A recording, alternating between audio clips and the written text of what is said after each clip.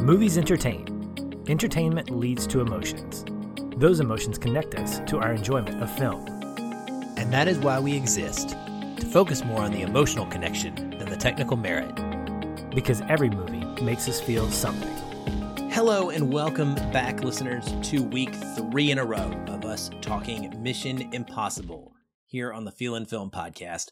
I'm one of your agents, Aaron, and the man on my team who is definitely more important than any mission is my best friend, co-host, and probably the most likely of the two of us to be able to do a magic trick, Patrick. I agree. Hello. And while I would probably fail at that, the intent is still there. I would definitely be the one to attempt a magic trick in a tense situation, but probably not execute it the way that it needs to be.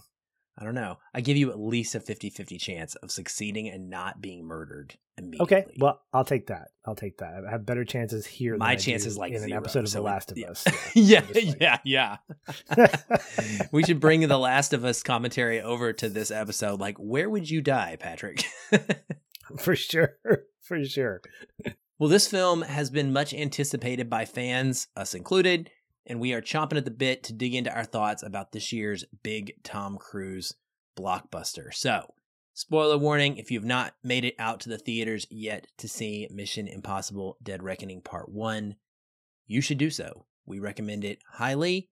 It's a fun time, and we're going to dig into it in detail right now. I want to talk about the setup first, Patrick. The opening to this film was something I don't really think I was expecting, frankly. We jump into this underwater scene right away, and it's like the Hunt for Red October. And I'm going, what is going on? Is there one ping only? What is happening right now? I was not expecting, because there's no Ethan Hunt. This was a very interesting choice, and I was curious how that played for you. Because we jump into this, we have this submarine, and we go through, it is a pretty lengthy opening, at least 10 to 15 minutes probably, of being with this Russian crew and kind of learning a little bit about this weaponized AI program that they have on board. Well, it's not really weaponized. They're trying to run silently, much like Hunt for Red October. And they're doing these training exercises, and it kind of malfunctions, and a torpedo gets fired at a mysterious, unknown opponent submarine that isn't really there, and the torpedo comes back around and hits them and sinks them, so it basically sinks itself. And I believe we're led to believe right off the bat that the AI is, of course, causing this to happen. And no Ethan Hunt. Like, this is just straight up, completely out of nowhere action movie stuff. What was your reaction to this? I won't put words in your mouth. No, don't, because this is I have several. My wife and I went to go see this together. So she's a big Tom Cruise fan. She watched, I came home from work one day, just a sidebar, and she had Top Gun Maverick queued up. And I was like, oh, that's great. She's like, yeah, this is my second time watching it today. I'm like, this is a 2-hour movie. Like, okay. And you managed to do the dishes and the laundry. So apparently, Tom Cruise is not that distracting. But no, she and I were both looking forward to this. She was excited about it. And there were moments, it's so much fun to watch movies with her, because she doesn't spoil the moments. Like, she gets into them. She's like grabbing my hands when things get really tense. Like, we know that Ethan Hunt's not going to die. But there are moments in this movie where it's like, oh gosh, he might. And she's grabbing my hands and trying to figure things out. And she had questions. I was like, okay, Q&A afterwards. What do you got? Because I had some too, and we were trying to suss out some things. But this opening, these kinds of openings kind of freak me out a little bit, because when it comes to big action movies and you jump right into something that you explain later, my brain has a hard time getting my head around, like getting involved in that, getting kind of the understanding of it. It's just consistently, I have to have it explained to me later, which it is, but I have to watch the movie again to really appreciate that moment, because it's very jarring. It's like, oh, here we are in a submarine. And I had like 2001 vibes when the thing started kind of malfunctioning. I was like, is HAL 9000 going to start popping up? And goes, what are you doing, Dave? And it's just weird. And then you find out that AI is the big bad of this movie. And I had my reaction was like, really? AI? Like, the faceless villain is AI, and this coming on the heels of one of the great villains of Mission Impossible. And so I was a little surprised. I was feeling a little bit like, is this even a Mission Impossible movie, or is this like Hunt for Red October, or another great just action movie that has characters like Ethan Hunt sort of hanging around doing some things here and there? I didn't see any masks being like pulled off in the first 10 minutes. So I definitely felt like I was in the wrong movie at one point. But as we started getting into it, I really I liked the threat. And for the most part, it hits for me. I think there were moments where you got McQuarrie and company are like figuring stuff like, okay, it could do this, it could do that. There were other times when I'm like, no, I don't think AI is going to be throwing a raver. I don't think that's going to be happening. It's going to be throwing a big party for people, But there were other parts that I felt were really, really like perfect. Like when it digitizes a voice and becomes a character, becomes one of Hunt's people. I think that what makes this interesting, Aaron, is that the Feelin' Film franchise, wish we had one of those. The Mission Impossible franchise has always been appealing to me because of the way that it uses tech that is just outside of or pretty far beyond, but just kind of cool, far beyond our reach, but really kind of cool. When you introduce AI, you start getting into scary country, because the fact is everything that was happening in this movie, including the raver, by the way, throwing a big party for itself, I could think on some level, okay, this could probably exist with everything we've seen in the last 5 to 10 years with how AI has become more prominent.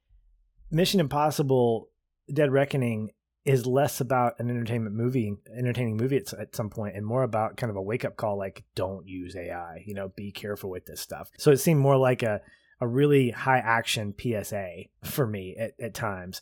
It was very entertaining, and there were parts of it that were kind of missteps for me.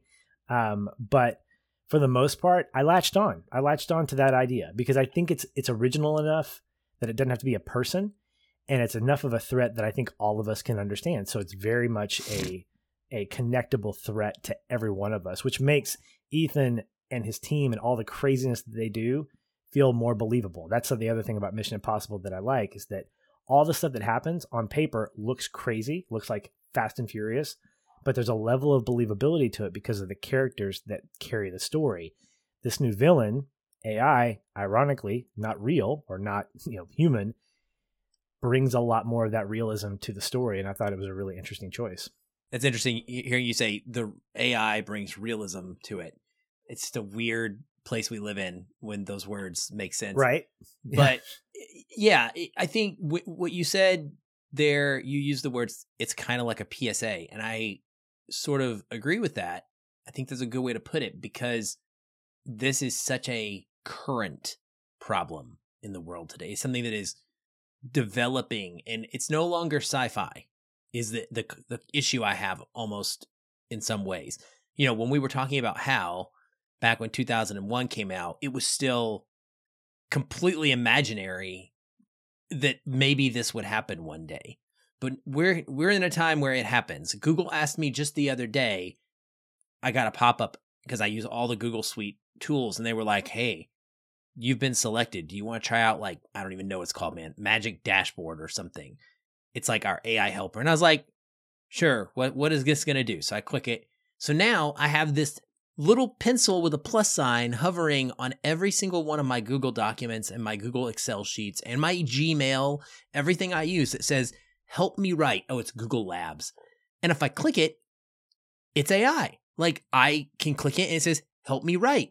And I can have it help me write my emails if I want, or write my notes for a podcast episode. Like, it is everywhere. And so on an idea level, on a surface idea level, I think there's a case to be made for the interesting story to be told using AI as a threat for Ethan and the IMF.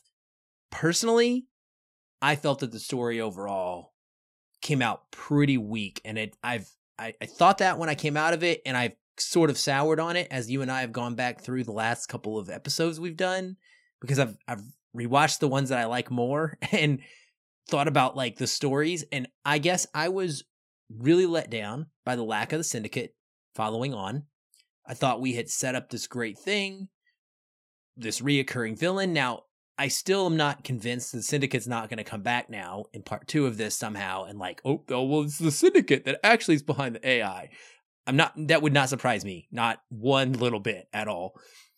But where it really struggled to work for me is that AI does not have a face. It is an entity, it's a concept.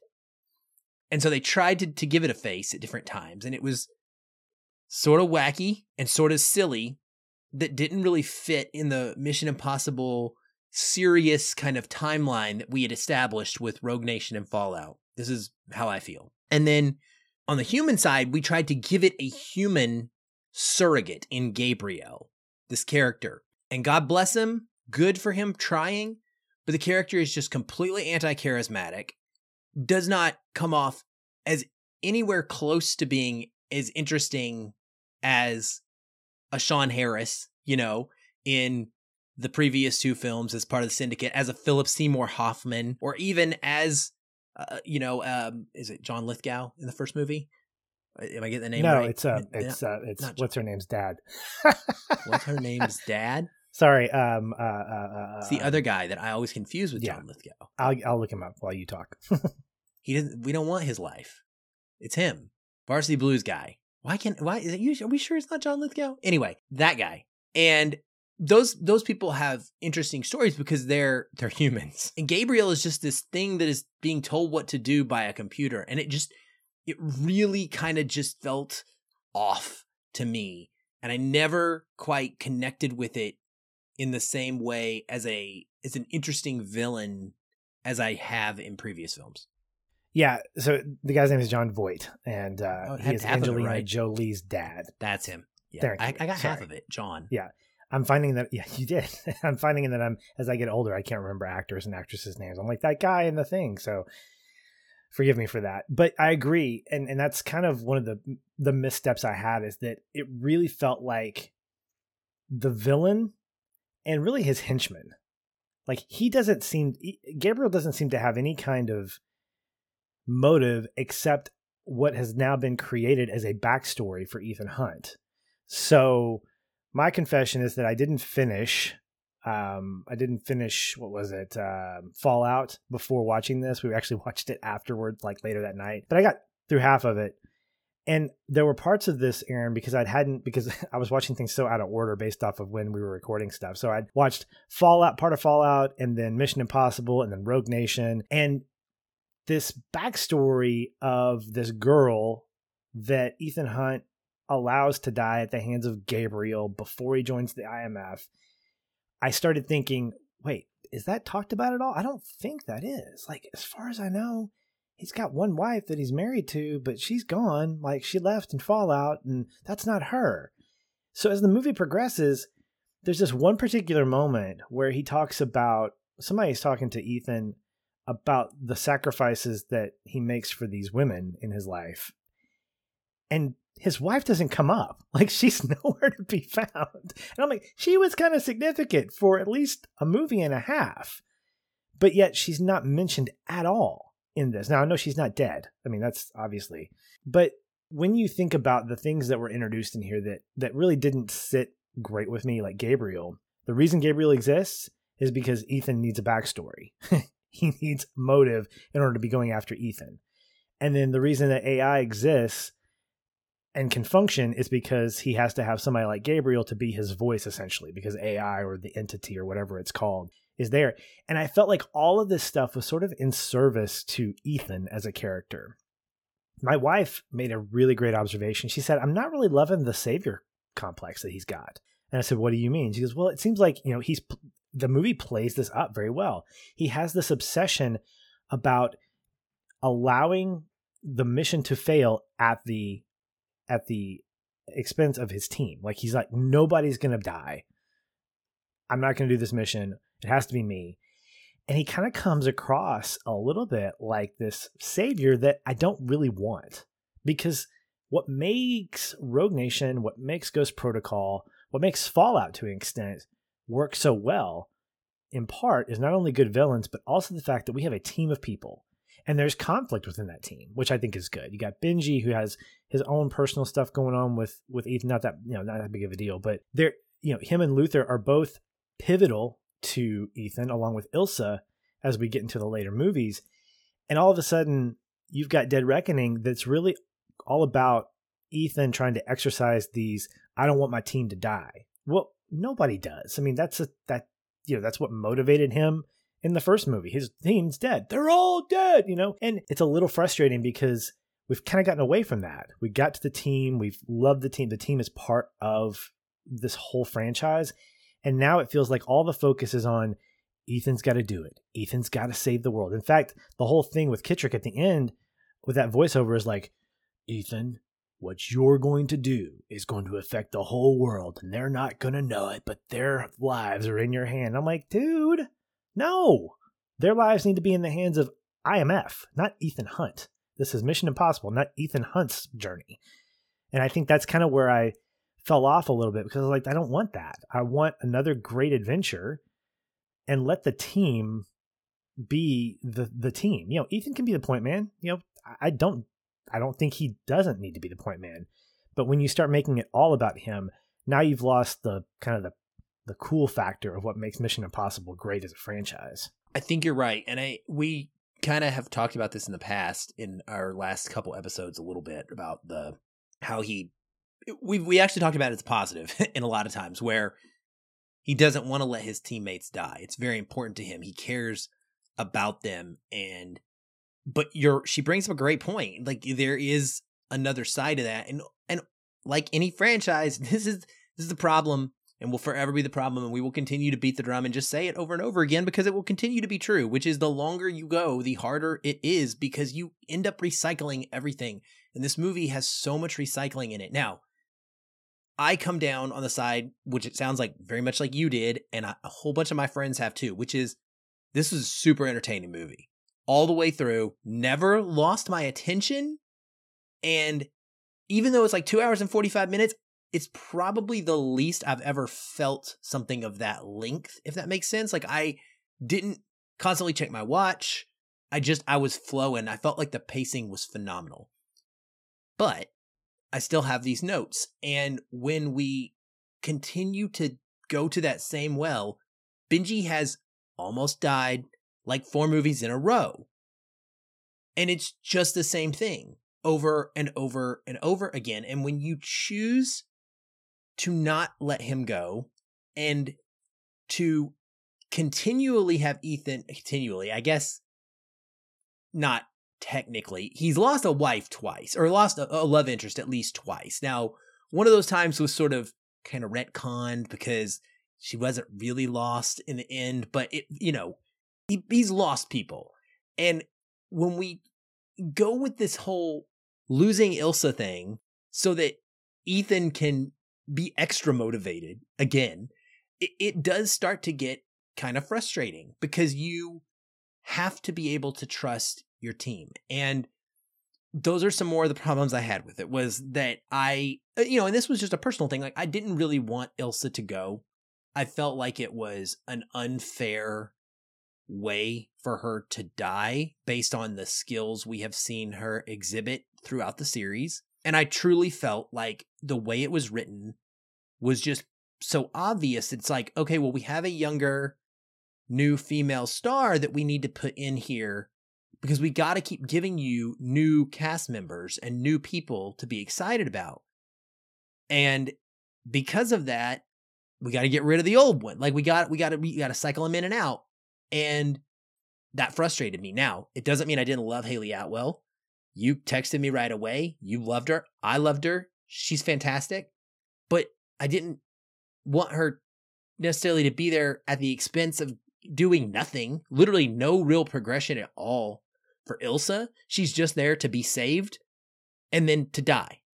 And so that was a real struggle for me with how much I love that character. So I'm in the exact same boat you are. And then I kind of extend that to Kittredge. So when I look at Kittredge in this movie, I really wanted to ask you about this when we were talking about Mission Impossible last week. Since you brought him up, I'm just very quickly interrupting you to say, where has this man been for 27 years? why is he suddenly the IMF director again? And no one has asked this question. He just is. But he's fantastic. He's fantastic, but it's weird. Okay, go ahead. He is, but I think his whole point in this movie was twofold. One, it was a my bad to the death of Hunley. They were like, oh, you know what? We probably could have kept him because director Hunley, Alec Baldwin, would have been fine in this role that Kittredge had. Because Kittredge was not doing anything different than Hunley would have been doing. Secondly, isn't he dead?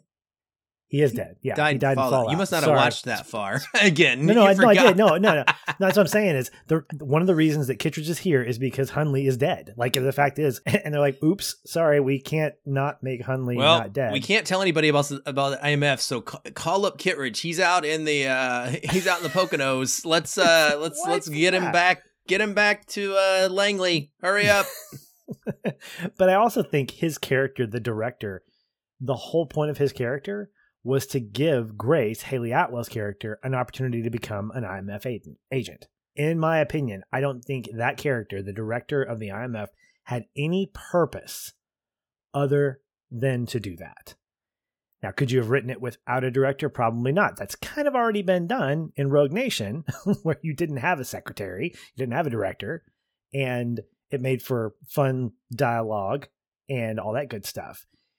So I think Kittredge, I wanted more from Kittredge, because if you bring a character back from an original IP from the very first movie, he had such a prominent role in that movie, and I wanted to see some of that in his relationship with Ethan. We got hints of it, but it didn't feel like he had any kind of point beyond just those two purposes, filling in for Hunley because he's not around anymore, and giving Grace the opportunity to make a choice and to choose to accept it. But I absolutely agree with you. I think if we're going to swap one fantastic actress out for another, this is the way to do it. I was okay with Ilsa's death. I think that when you add two strong female characters like that and put them on screen, you're going to have to let one go. I would have rather, in all honesty, for the sake of stakes, seen Benji die. Because Benji is the guy who, he's been around long enough that his death would have been impactful.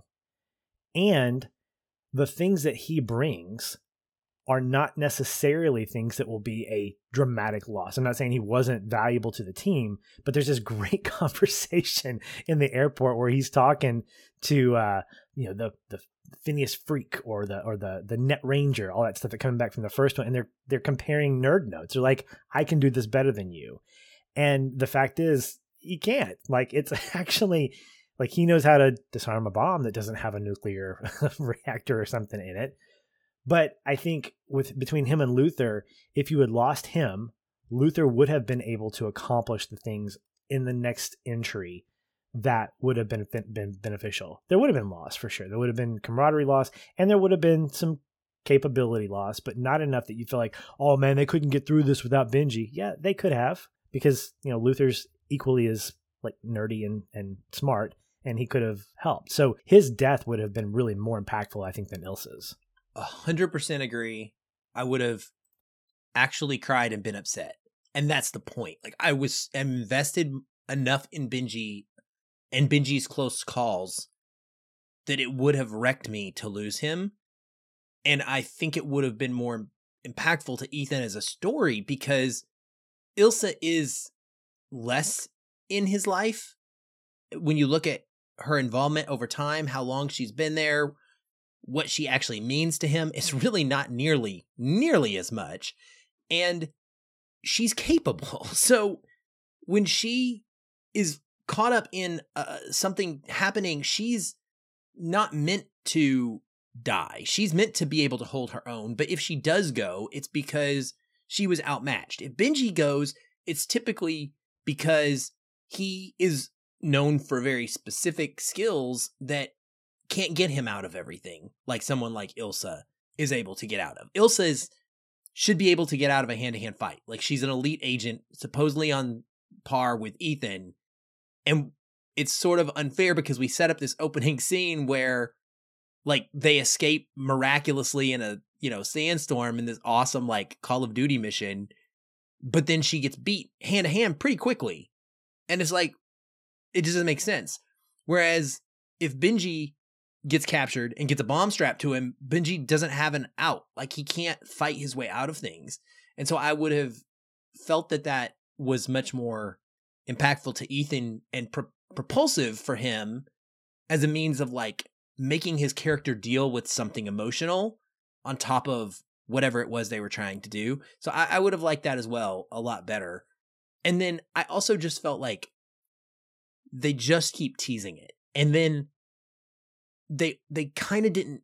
The writing for me is it's just a little lazy at times. Like the Patrick, the AI is so powerful and they want to show it being powerful to the point that it largely handcuffs the IMF of using their tech, which is the fun stuff that I want to see, but we can't see it as much because the AI is able to control it. But then we get Benji in a car, letting the car self-drive itself. So yeah, I want to. Why would you not drive Benji off the freaking cliff? This is what I'm saying. This is one of those moments that I thought, is the AI busy? I'm sorry. I mean, like, yeah, please, yeah. I'm on the line with Gabriel, Benji. I can't kill you right now. Exactly, right? I think that is one of the kind of the eyesores of this movie is you're not adhering to your own rules. AI, you set it up as this global thing. Like it's not isolated. If you had set it up as being sort of framed, okay, it can only hit American satellites or it can only go past North America. So now you've created this sort of, well, now again, I know that's far-fetched and preposterous, but bear with me here. But if you give it some kind of limitation, then you can add rules to that to say, okay, as long as we're out from under this umbrella of AI for Mission Impossible, we can start doing these things. But because you've established it as having no limit, no ability to be contained unless you get this little key and you go down to the bottom of the ocean and you stick it in a submarine, somehow that's going to, make it better. I had a hard time with the inconsistency in the rules. Like there were times when you see IMF set up their whole command base with CRTs and all this other stuff, and like it's all analog. I'm like, that's great, but you're on a train, the Orient Express. I was hoping Poirot would show up at some point and solve a mystery while we were there. But there was a lot there that I'm thinking it could manipulate anything because you set it up to say it can do anything. You got to give it limitations. You've got to at least explain, here's what it can't do at this point. Here's because of where it's located or because of how it was. I mean, where's the origin of this? Like, I don't think I ever heard explained, where did this thing come from? Like, who is its maker? Because that seems a little weird. Just like, Kittrich's, mysterious reappearance in IMF. I don't think I remember from the story that, it was created by blah, blah, blah. I don't think so. That's why I think that the syndicate is still in play. Okay. It's all about like who gets control of the dangerous thing. Maybe it said it during the very opening, like the Russians, but we don't really know. You know what I mean? Like somebody could have made it and given it to somebody. And this is all about who gets to own the big bad weapon. But yeah, I don't think it's for certain. It's interesting. There's just those little story beats that for me hold this back from being on par with what I feel are just super tight narratively previous entries. Now, where this doesn't drop the ball at all, in my opinion, is the action. And in addition to the cast members we've already talked about a little bit, and we can talk more about Haley as Grace as well, like the supporting cast, like overall, minus Gabriel. I think those two elements of this film are just utterly exceptional and make this that's what allows this to be such a fun blockbuster. So, action set pieces. Which one do you want to talk about first? What did you love? I want to talk about the airport. That was my favorite. Okay. And I think because of the tech. So when So one time when we get to AI see it before it gets Yeah. kind of shut off. Yeah. yeah, exactly. Before they turn off the switch, we get to see some tech. Like everything about that whole sequence was really well done in terms of like the balance of dialogue, levity. You're laughing here and there. I love the fact that we have this ability to manipulate a person's face digitally. So you have the IMF team looking for, or the CIA looking for Ethan, and just creating this whole kind of goose chase. It also introduces Grace to us. And I when I saw Haley Atwell's name on the credits, I was like, oh my gosh, and we're going to see Agent Carter like 2.0 here. And we did. She's a great pickpocket, and her chemistry with Ethan was really, really good. The way they danced verbally together when he steals the key, and the whole bit with the key and the Geiger counter in the lighter, all that stuff was just so well done. Like, this is classic Mission Impossible stuff. It's a whodunit, goose chase, thievery. It's all that stuff that this is what the original Mission Impossible had. It was all those things wrapped up in about a 10 to 15 minute sequence that was really well like lit. The cinematography was fantastic. Everything felt like so futuristic, state of the art. I felt like it was in Charles de Gaulle Airport. Like everything was, glass and all this neat stuff. It felt high tech. It felt like this is the ideal place if you're going to introduce a character like the Entity. This is the playground for it. And of course, this is where I think it's used the most effectively, because it understands, for reasons unknown, how to manipulate all this stuff. And I just think it was a phenomenal scene. Yeah, I quite enjoyed that as well. And I liked, like you said, the one time we kind of got to use some tech with the glasses and such. And it was just a really, really fun spy movie thing. And the rest of these are much more on the action side of things. We get a very long car chase. We always seem to get a car chase. Yes. Once again, this thing just makes Fast X, which came out a few months ago, look completely pathetic by comparison when you see these things happening. And we get the motorcycle jump. One of the things that I will forever be upset about is that I don't understand why a movie as big as Mission Impossible and this franchise has been needs to spoil all of its moments, but it's already putting out featurettes on the motorcycle jump. It's got the whole thing in the background making of documentary basically out about this scene before people even see the movie. And then they did something similar with the train. Luckily, I didn't know about that. I hadn't seen it, but I know that it was out there before the movie actually came out. I just don't get that, and it frustrates me because, Patrick, I would have had the reaction that the movie wanted me to have in that moment had I not known it was coming. But I kid you not, the whole time that I was watching the build up to this motorcycle jump, in my head, when I see the slanted slope of the mountain, I literally was envisioning the actual ramp that I've watched him jump off of when he did this stunt. And it took me out of it some, right? So when he's out there floating, it's like, yeah, but I've already seen you do this. Like, I've seen you on the poster, like in the air. Like, I don't know. It didn't hit quite as hard. I mean, it's still incredible and awesome and super cool that he's doing it himself. No doubt. But I just wish that they would hold this stuff closer to the vest. What they didn't tell us, they told us he was going to fight on a train. That's the thing that they sort of spoiled, was that apparently they actually either bought or built this train so that they could crash it. It's like Christopher Nolan buying the Boeing plane to blow up in Tenet. And that he was on the train fighting. Ethan and Gabriel were doing that for real, going like 60 miles an hour, which is insane to me. Insane. I don't know how much better that makes it look. Honestly, I don't know for a fact that couldn't have been done on a stage somewhere, and I would have registered it that differently. But it's cool to know that I guess that they put their lives at risk for it. I mean, it's a fun combat scene, but then we get to the end of this, and I know you had to be thinking the exact same thing I was thinking, which was, why are we ripping off Uncharted 2?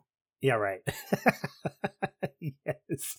I was so thinking, man, I'm ready to go play some Uncharted 2 now. At least the prologue, because this is basically it. And I think for me, I kept laughing. I was like, okay, how many trains are going to have to fall? Like, how many train cars do you have to go through before it actually stops?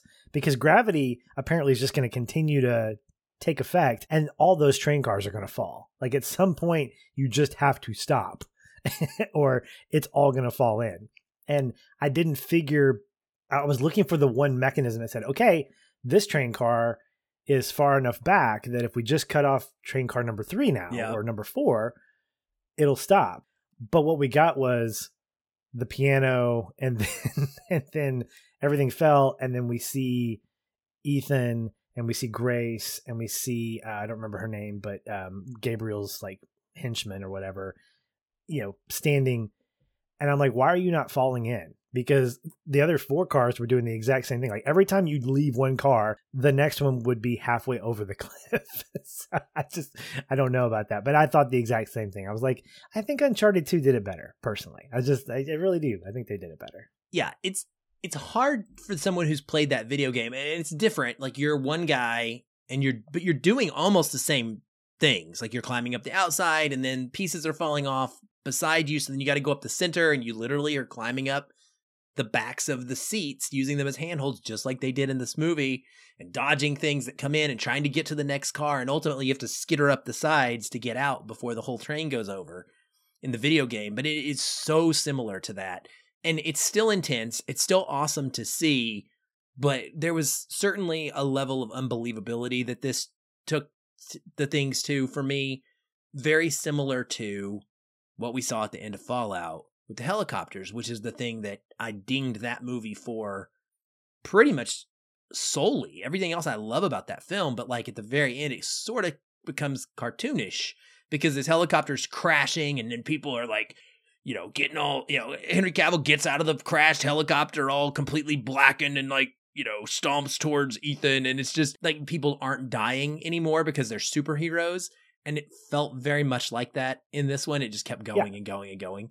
It's a video game. I mean, that's the thing, is if you die, you just reset and go back to the last checkpoint. And so it would have made me laugh if Ethan and Grace had fallen off the train, and then it faded to black, and then we get them back on the train at the last checkpoint. They're trying to climb back up. Like, oh, okay, yeah, because they're not going to die. They're not supposed to do that. One thought I had, Aaron, thinking about the train sequence, which, by the way, I feel like the train sequence was sort of redemptive of the train sequence from the first Mission Impossible. That was not my favorite set piece by any means. It felt very much overly CGI-esque, like a lot of green screen.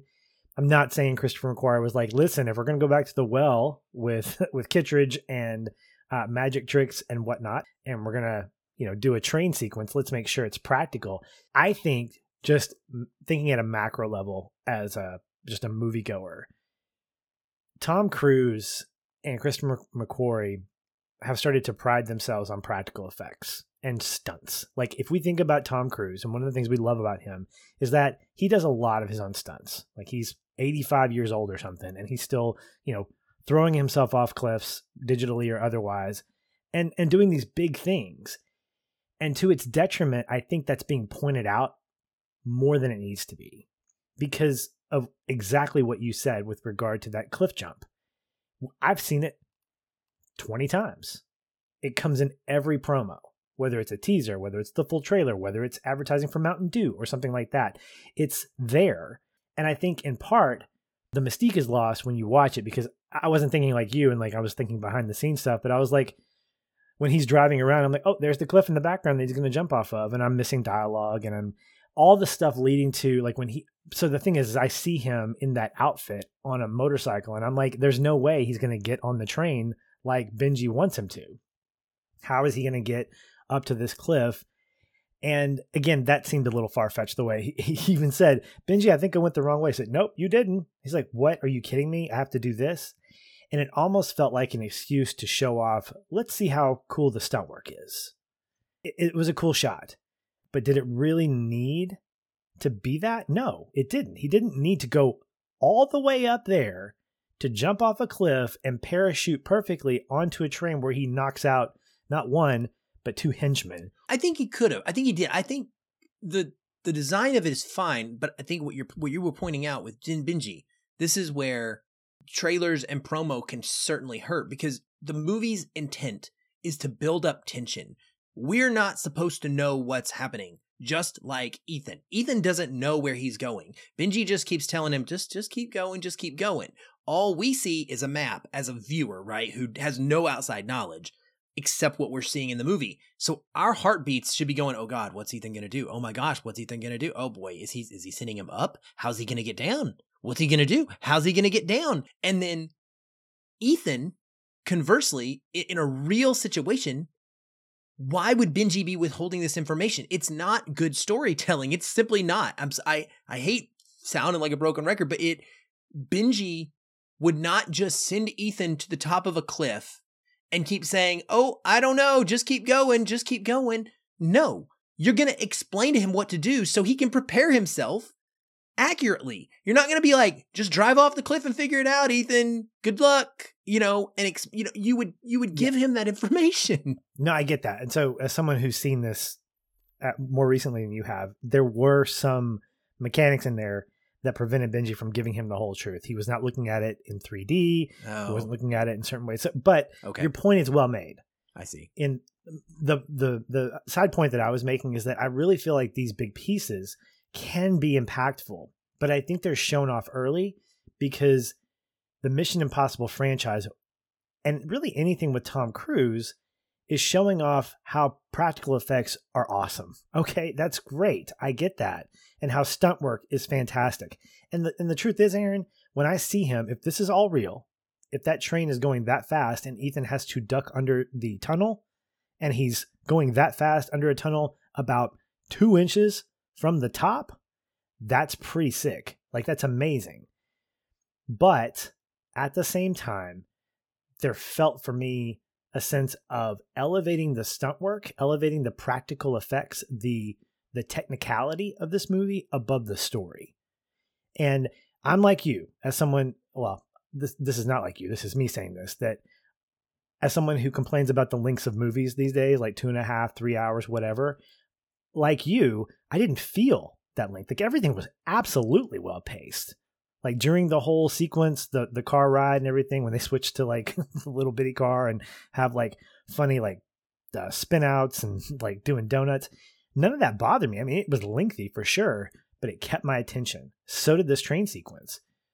I think where my frustration can come from is the fact that there were times when the actors, the story, the characters were outdistanced by the set pieces only for the sake of saying, let's show this audience all these wow factors, to an extent where it was like, you didn't need to give me all this stuff. I didn't need the train falling off the cliff. I didn't need to see that explosion. I mean, just slow the train down, for goodness sake. Because after all the passengers went to the back of the train, I never thought about them again. I was like, okay, well, that's cool. And so for me, I think the spectacularness, the spectacle of it is cool, but I don't know that it served the story completely well for me. Yep. I agree with you wholeheartedly. Super fun, super exciting and entertaining, but a bit empty in what it leaves you with. That's the difference between a great movie and a good movie, or a really good movie even, is that when you walk away from them, they give you something to chew on and you're like, man, that's interesting. Or wow, that was really cool. And you're wondering how things are going to play out or how they could have played out differently. And this one just didn't hit like that for me. I loved some of the side characters though. Shea Wiggum for me, probably MVP. I don't know why, but I just thought he was freaking phenomenal and stole every scene. He is the American special ops guy that, along with, what's his name? I'm trying to think of his Top Gun name, but he's one of the pilots. He's one of the pilots in Top Gun Maverick. He and Shea Wiggum are on the trail of Ethan Hunt. And I just thought that he got really the best one-liners and sort of comedic beats in the film. Obviously, it never really launches into full-on jokey nature, but man, he was just a ton of fun, sort of out of his depth and out of his element the whole movie as this it's just a pain in the butt. Like, he was never really a threat. He was more just Like, Ethan's dealing with fighting off Palm Clementieff and, and Gabriel. So he's got this major, like, assassin, and she was awesome, like, in this very silent role that is very different than what she plays as Mantis in Guardians of the Galaxy. And then you just got these two, like, normal dudes with pistols that just keep showing up all the time, like, bothering him, like gnats. But I thought they handled that really well. Yeah, I like them. I like them quite a bit. I think they served in that kind of lighter actiony role where, and I, you can call them the eyesores, you can call them like, bugs or flies on the windshield. It was very much like you knew that they weren't going to be much of a threat. But yeah, I agree. I also like the return of Vanessa Kirby. I thought she is just great in this. And, she's great in playing Grace playing her. Like there's this moment where I always wonder when you put on a mask, one of the many masks in this franchise, I thought, I was thinking about, okay, Hayley Atwell is playing this girl. No, she's actually not. Like Vanessa Kirby is playing herself, playing Hayley Atwell, playing her. And I like her return. I like the purpose that she served as being part of this group, because she's nice carryover from Fallout. And she was a very compelling character. I like the running joke that she still doesn't know what Ethan Hunt's real name is. She still calls him by I forget the Jack something or whatever, but it's just nice. And her performance is just really, really a lot of fun, especially with her right-hand man. I can't remember his name, but yeah, I really like Vanessa Kirby in this. Me too. I was glad to see her return as well. And I think that one really fun thing about her is with those masks. And when people get to play in the mask, two different versions of the same character, or try to, it's almost like the Dungeons and Dragons, like role play scenarios that I've been doing a lot of lately, where you are Vanessa Kirby, but you're trying to pretend to be Hayley Atwell in your skin of Vanessa Kirby, and instead of yourself. And it's like a character within a character within a character. It starts getting layered, and it's just really, really fascinating stuff. I also wanted to ask you this. We are 7 movies deep now in this franchise. Obviously, James Bond has a lot more than that over its many, many iterations. But I think we got 5 Daniel Craig movies overall. So we can kind of compare, and contrast, like, at least groups of James Bond runs. Who's the better spy? Like, what's the better representation of a spy in a series for you? For me, it's going to be James Bond. And it's not just about the gadgetry, but it's about the way that you carry yourself. So James Bond is the epitome of a guy who uses people as part of his team, but is always going to be the guy. That's why his movies are called James Bond. They star James Bond and not Ethan Hunt. I think in terms of action, in terms of being able to get through a lot of this stuff, I mean, we saw Ethan's running on full display, as we usually do. I think at some point there's a little bit of like kind of a head nod that McQuarrie's like, we need to show him running because that's what people know him as, is the guy who runs. And I think from that standpoint, Ethan's got the physicality. I don't think James Bond has that.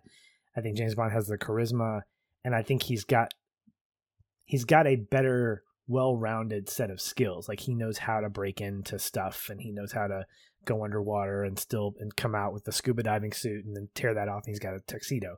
I don't see Ethan Hunt necessarily doing that as much, although he can, but I think he requires more people to be able to complete his missions, whereas James Bond is probably the more complete spy. Yeah. If I was to say I want my perfect examples of each, I would say at the height of everything, it's probably still the James Bond model for me. I don't know that I would say it is in particular the James Bond movies that we have.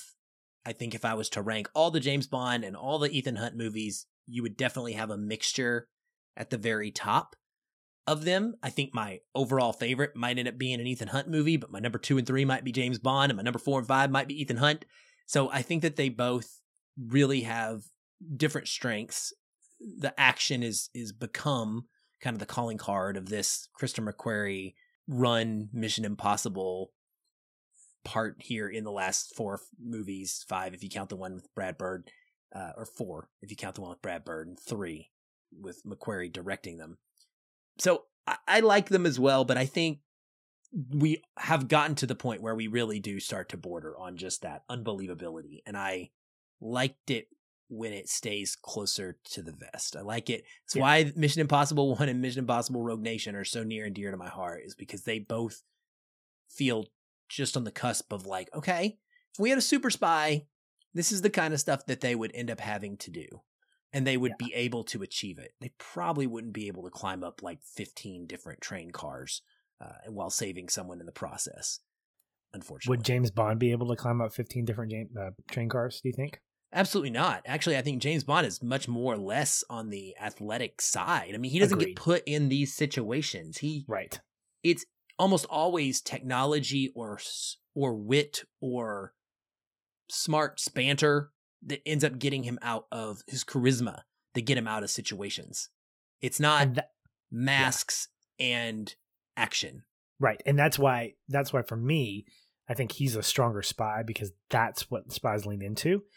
But I will say this, forgetting Dead Reckoning Part 2, if you were to give me in 2 years a brand new James Bond movie or a brand new unconnected Mission Impossible movie, I'm going to watch the Mission Impossible movie first, because I love the team. I love what Ethan Hunt and his crew, this crew up, have created. Now, in my ideal state, I would have Ethan Hunt, I'd have Ilsa, I'd have all these, his original, not his original people, but Simon Pegg and Ving Rhames, both those guys, like all together doing another adventure unrelated to anything else. Like I want to see them in another adventure.